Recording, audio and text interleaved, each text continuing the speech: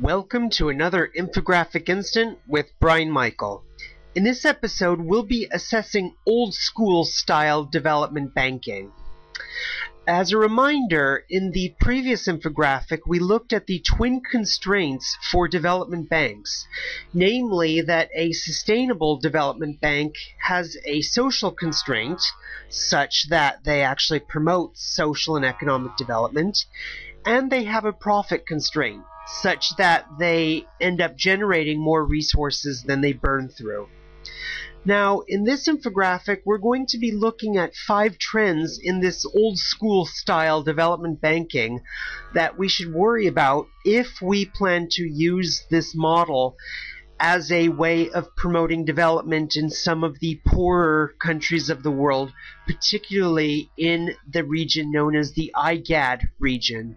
As a reminder, that IGAD region consists of countries that are under the jurisdiction of the Intergovernmental Authority on Development, a interministerial group of East and Central African governments that focus on development-related issues. We would also like to highlight that the figures in this infographic have been taken from a larger paper by Luna Martinez and Vicente. So these data are not ours. We just put them together in a more pleasant to look at way. Now, the first trend to worry about is the interest rate that these banks have tended to lend at. We see that the average interest rate charged by these development banks came out to about 19%.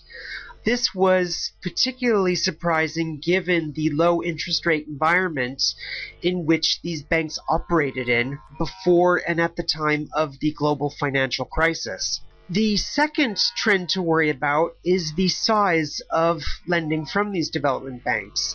The average loan value came in at roughly 2.2 million US dollars, which particularly nowadays is not a lot of resources in order to build and expand a company. The third trend relates to the targeting of these development banks' lending. We see that from this middle part of the infographic, most of the resources went to micro enterprises and small and medium enterprises, and particularly resources went to companies in the agribusiness, light manufacturing, and services sectors. So these data paint a picture of development banking going to reducing poverty or promoting social cohesion, then necessarily allocating resources to those knowledge-intensive activities which will help grow these economies in the future. The fourth trend to worry about is the low amount of revenues earned by these banks from consulting and related activities. Over the last decade, roughly, private banks have tried to shift their profit centers away from old-style lending and more toward value-added services like consulting, analysis, and other services that customers are willing to pay for.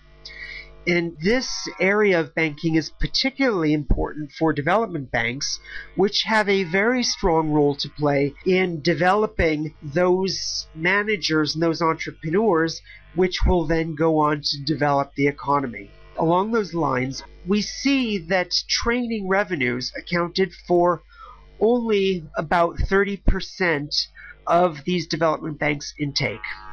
This is worrying because either these banks are not offering enough training to aspiring managers and entrepreneurs, or the training that they are offering isn't valued enough. The fifth trend to worry about is the amount of these development banks that operate some kind of retail chains. Retail banking has typically been a sector targeted by private banks. Development banks have no obvious need to provide checking accounts, cards, and other traditional banking services. Even if these services are useful, at first glance, we have to ask, well, what services do these development banks offer that private banks cannot possibly offer? And if development banks are having to do this, then maybe the problem lies in poor regulation that keeps traditional banks from providing these types of services.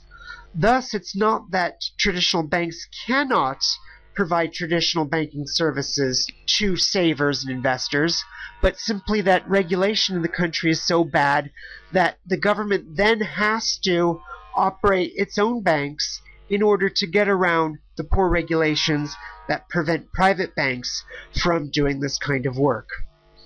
So, looking at the overall message from this infographic, we see that the track record of old school development banking has not been great in recent years. While, as we saw in the last infographic, that yes, these development banks did earn overall adequate rate of return on assets and equity, in terms of their focus on achieving their objectives, this is a much more mixed picture. This has been another Infographic Instant with Brian Michael.